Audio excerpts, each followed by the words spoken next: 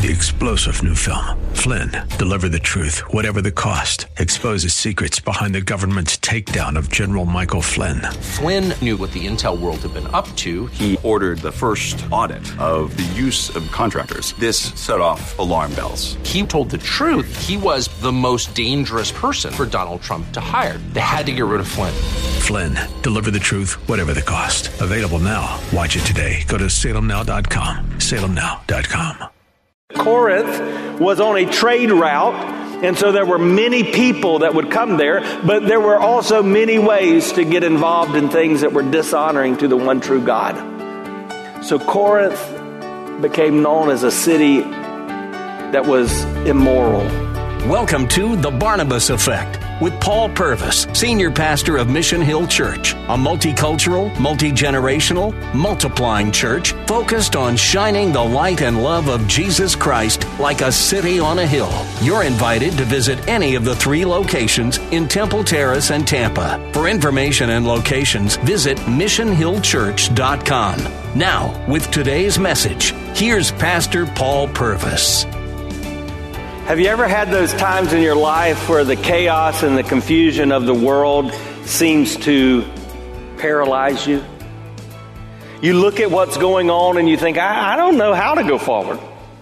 I'm not sure what to do. And have you ever had those times even in your faith journey? Maybe someone did something or said something. Maybe something happened to you and you stepped away for a season. If so, you're not alone. That's not uncommon. And apparently it never has been in the Christian faith, because in the New Testament, the Apostle Paul continually says things like, don't quit, stay at it, keep fighting, run the race, finish. And yet it's challenging. I read recently that as few as 1 in 10 who begin in vocational ministry retire in ministry. Could it be because, as we see in the book of Acts, when God begins to work and do things, Satan shows up and works overtime. Satan begins to claw away at us and shoot his darts and his arrows in such a way that many give in to the temptation and quit. That's why I think God gives us so many avenues of encouragement. We're encouraged by the Scriptures. I love the fact that I can open God's Word and it is alive. It breathes into my life hope and help. The Scriptures. We are encouraged not only by the Scriptures, we're encouraged by the saints, right?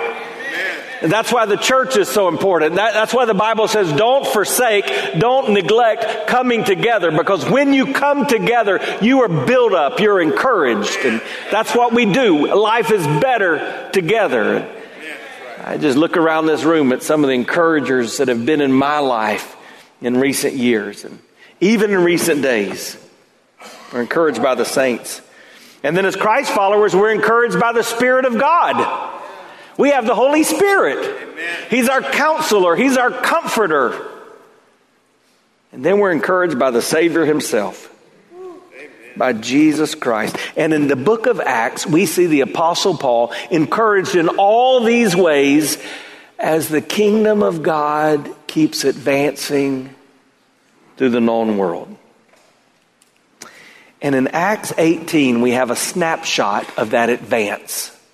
In fact, you could call this a year in the life of the Apostle Paul, except it's really a year and a half in the life of the Apostle Paul. You look at Acts 18 and it's kind of like looking at a high school yearbook.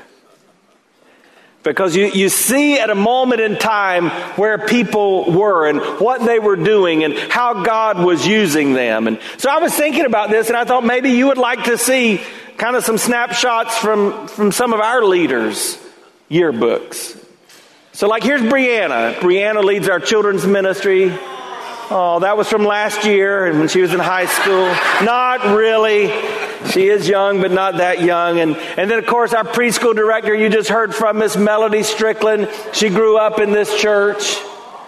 Yeah. And then get ready, because I know you're going to go, oh, again, this is when he had hair. This is our student pastor, Brent Porter.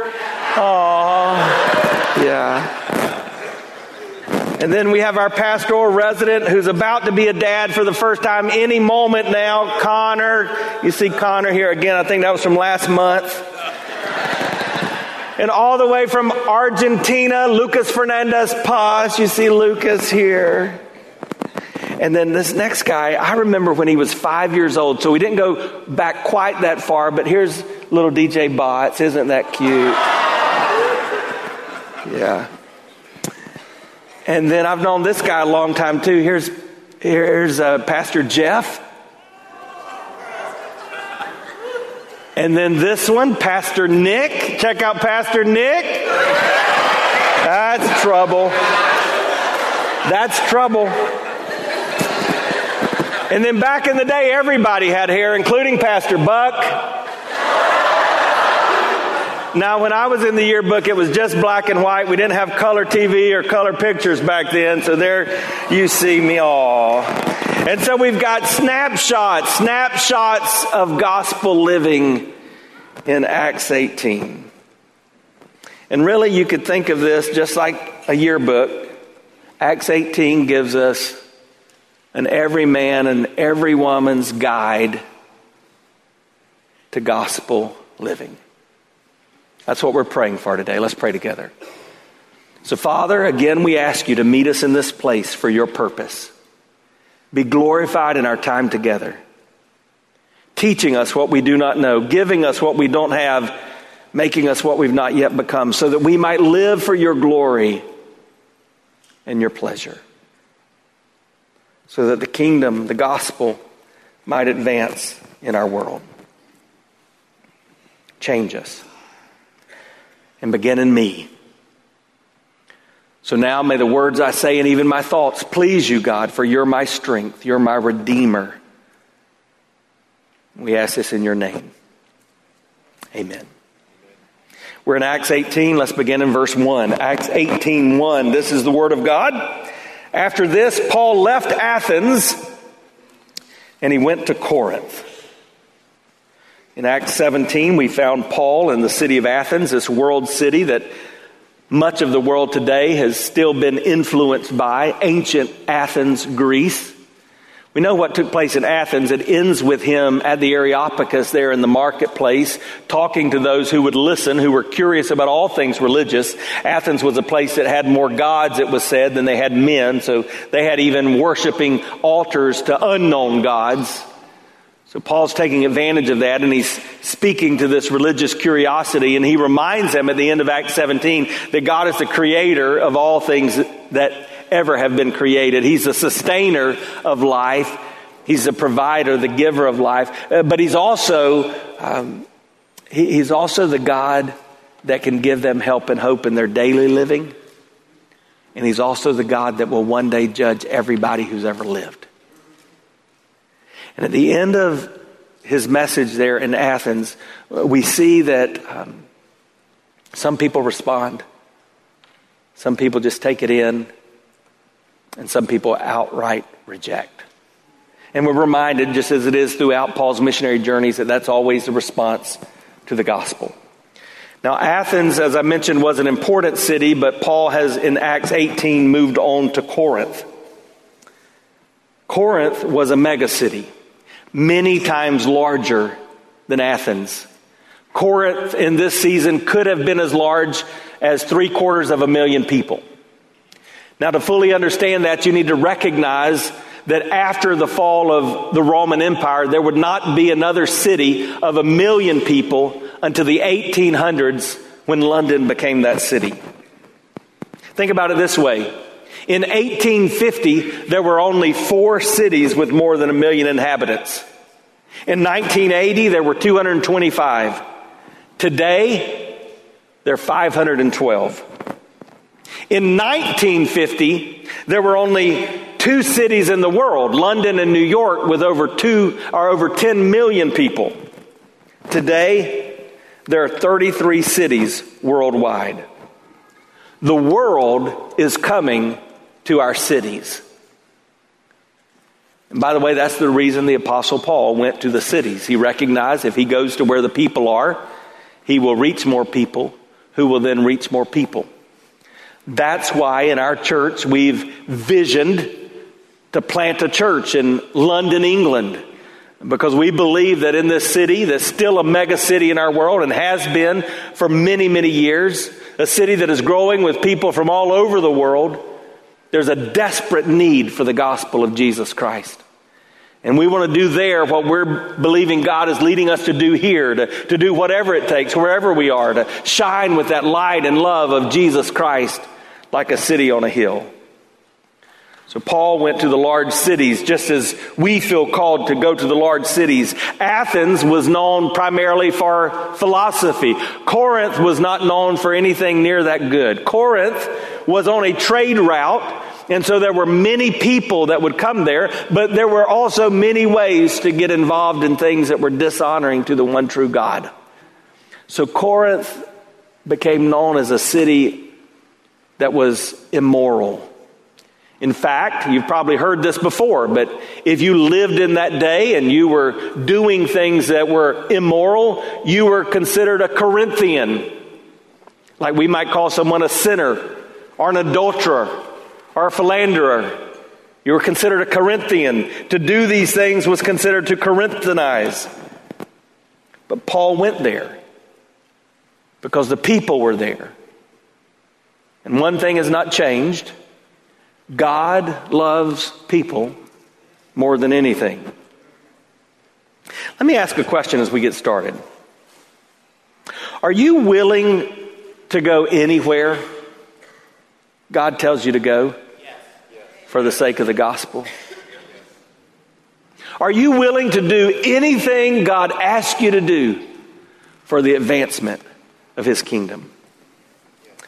This morning during my devotional time, I opened, as I do almost every day, My Utmost for His Highest, that great devotional by Oswald Chambers. I want you to listen to what it said today. As long as you maintain your own personal interest and ambitions, you cannot be completely aligned or identified with God's interest.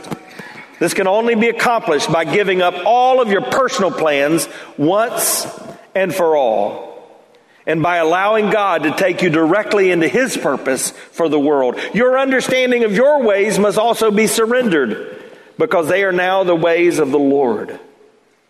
I must learn that the purpose of my life belongs to God, not me. At the core of the Christian faith is that understanding that we surrender our lives and we really do say, I will follow you. Wherever you lead, I will go. Failure to do that must cause us to at least ask the question, have I ever truly become a follower of Jesus Christ? If you've just joined us, you're listening to The Barnabas Effect with Pastor Paul Purvis. Video of the message you're listening to is available when you click the Watch tab at missionhillchurch.com. Thanks for sharing time with us and for sharing your financial gifts by clicking the Give button at missionhillchurch.com. And now, with more of today's message, here's Pastor Paul Purvis. Takes us to our first lesson in our guide to gospel living. It's a simple principle. Here it is. We must be ready to go. Be ready to go. Look at verse 2 of Acts 18. And he found a Jew named Aquila, a native of Pontus, recently come from Italy with his wife, Priscilla, because Claudius had commanded all the Jews to leave Rome. And when he went to see them, and because of the same trade, and he went to see them, and because he was of the same trade, he stayed with them and worked, for they were tent makers by trade. And he reasoned with them in the synagogue every Sabbath and tried to persuade Jews and Greeks.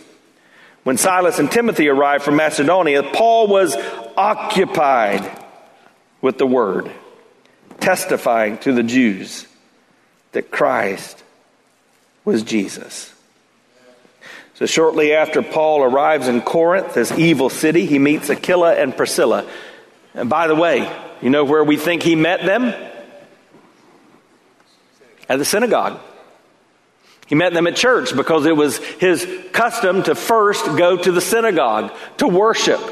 And this is a reminder to us that the body of Christ, the church, is a relational organization.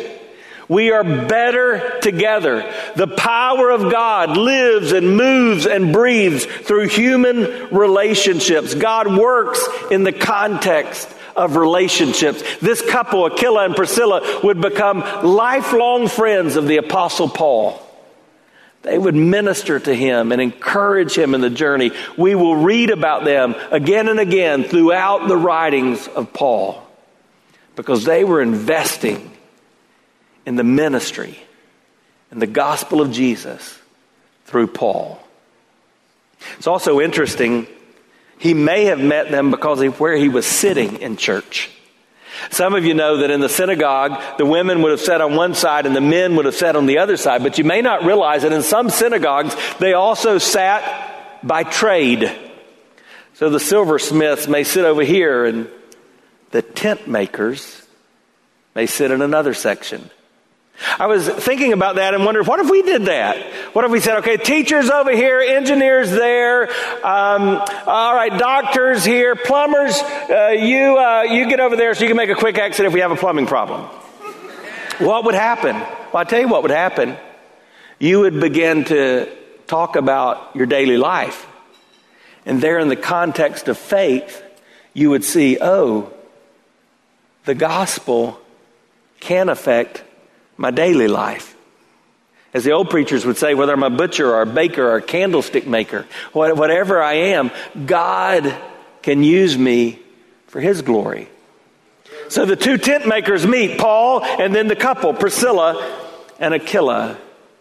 And there was this relationship of encouragement. I was studying this passage several weeks ago as I was preparing for this message.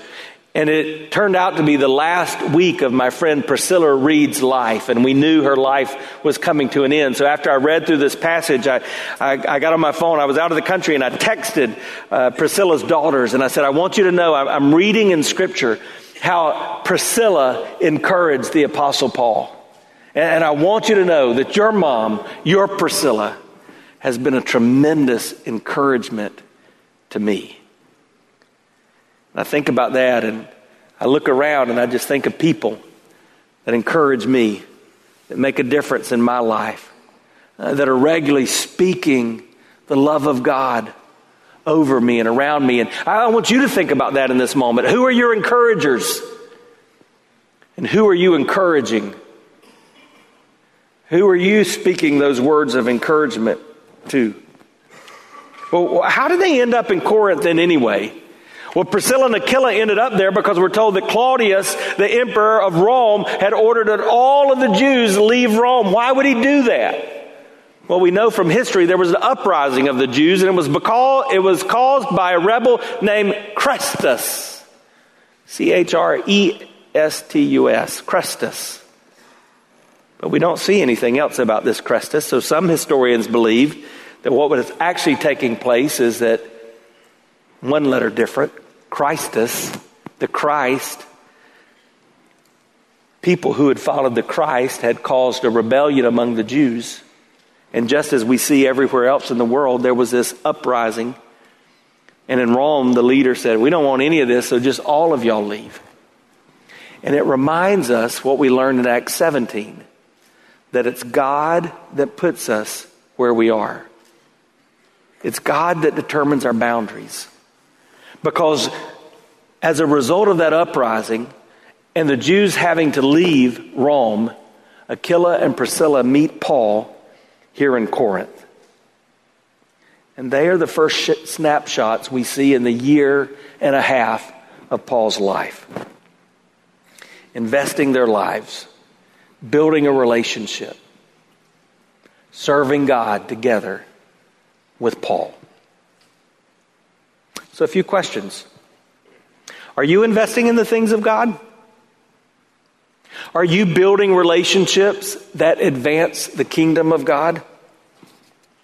Have you put your yes on the table, saying that you're willing to go anywhere and everywhere God asks you to go for his glory? Could it be that God might be calling you to be a part of a seed group to go to London and to be a part of what God is doing there? Where is God preparing you to go? Here's what I'm recognizing as I mature in my faith. The more I understand God, the more open-handed I become and say like the prophet Isaiah, "Here am I, Lord. Send me." At the core of the Christian life, of gospel living, is this creed that tells us we must be ready to go. And for the Apostle Paul, this occupied him. I love what it says in this passage we read. He was occupied with the word. What is occupying your life? Where is your focus? What is driving you? Is it that goal of retirement? Is it your education? Is it to get a certain amount in your bank account, or to have a certain kind of house, or to drive a certain kind of car? Is that what drives you? Or are you being driven by the things of God? Billy Graham once said, "We are not responsible for the last generation, and we cannot bear the full responsibility for the next generation, but we do have our own generation. God will hold us responsible as to how well we fulfill our responsibilities to this age and take advantage of our opportunities." What is God calling you to do? Are you ready to go? When I was growing up, every Sunday in church, we would have a come forward invitation. And every Sunday we would sing at least 37 verses of the invitational hymns so that somebody would come. But if people came down the aisle, they would sign a little card. Now, we don't always have a come forward invitation in our church, and we don't really have people join the church in that way, because that can be confusing. Like the song one of my seminary professors taught me, "Just as I am without one plea, I'm here to sign Form 103. I understand that lunch is free, I come." And so, but that's what happened when I was growing up. So you would walk down the aisle and you'd fill out the form, and maybe it was, I'm choosing to begin a relationship with Jesus, or maybe it was, I'm rededicating my life to Christ, or maybe it was, I want to join the church, or maybe it was, I'm committing my life to full-time Christian service. And I would just say to you, regardless of age, some of you still need to hear that call. God's asking you to go and to give your everything to Him vocationally. And you need to put your yes on the table. You need to be ready to go. Our decision to go forward does not necessarily mean that it will always be easy, does it? How many of you have felt like you're answering God, you're doing what He wants you to do, and it still seems like you're fighting hell with water pistols? You ever had those days? But it's in those times that we have to seek the heart of God and discern when we walk away and when we stay where we are. Look at verse 6. When they opposed and reviled him, he shook out his garments and he said to them, "Your blood be on your own heads. I am innocent. For now I will go on to the Gentiles." And he left there and he went to the house of a man named Titius Justus, a worshiper of God. His house was next door to the synagogue. Crispus, the ruler of the synagogue, believed in the Lord, together with all his entire household. And many of the Corinthians, hearing Paul, believed and were baptized. What an example again of just the life of the Apostle Paul, living the gospel life. Some people receive it, some people reject it, and some people said, let me just reflect on that for a while. We don't control the outcome. We just obey the command. Are you obeying the command? When we live our life with awareness of the gospel, what we're doing is saying we understand the stakes. You've been listening to The Barnabas Effect with Pastor Paul Purvis, an outreach of Mission Hill Church. If you're looking for answers to difficult questions or searching for a church home, You're invited to any of the 3 locations in Temple Terrace and Tampa. Details and directions at missionhillchurch.com. The Barnabas Effect is here to provide listeners like you with biblical truth and spiritual encouragement, but it can't be done without your financial support. Go to missionhillchurch.com and click on the Give tab. Your financial support helps us reach those seeking truth about God and themselves. Thank you for giving at missionhillchurch.com. Weekdays at 9 a.m. Be encouraged by The Barnabas Effect with Pastor Paul Purvis on Faith Talk, AM 570 and 910.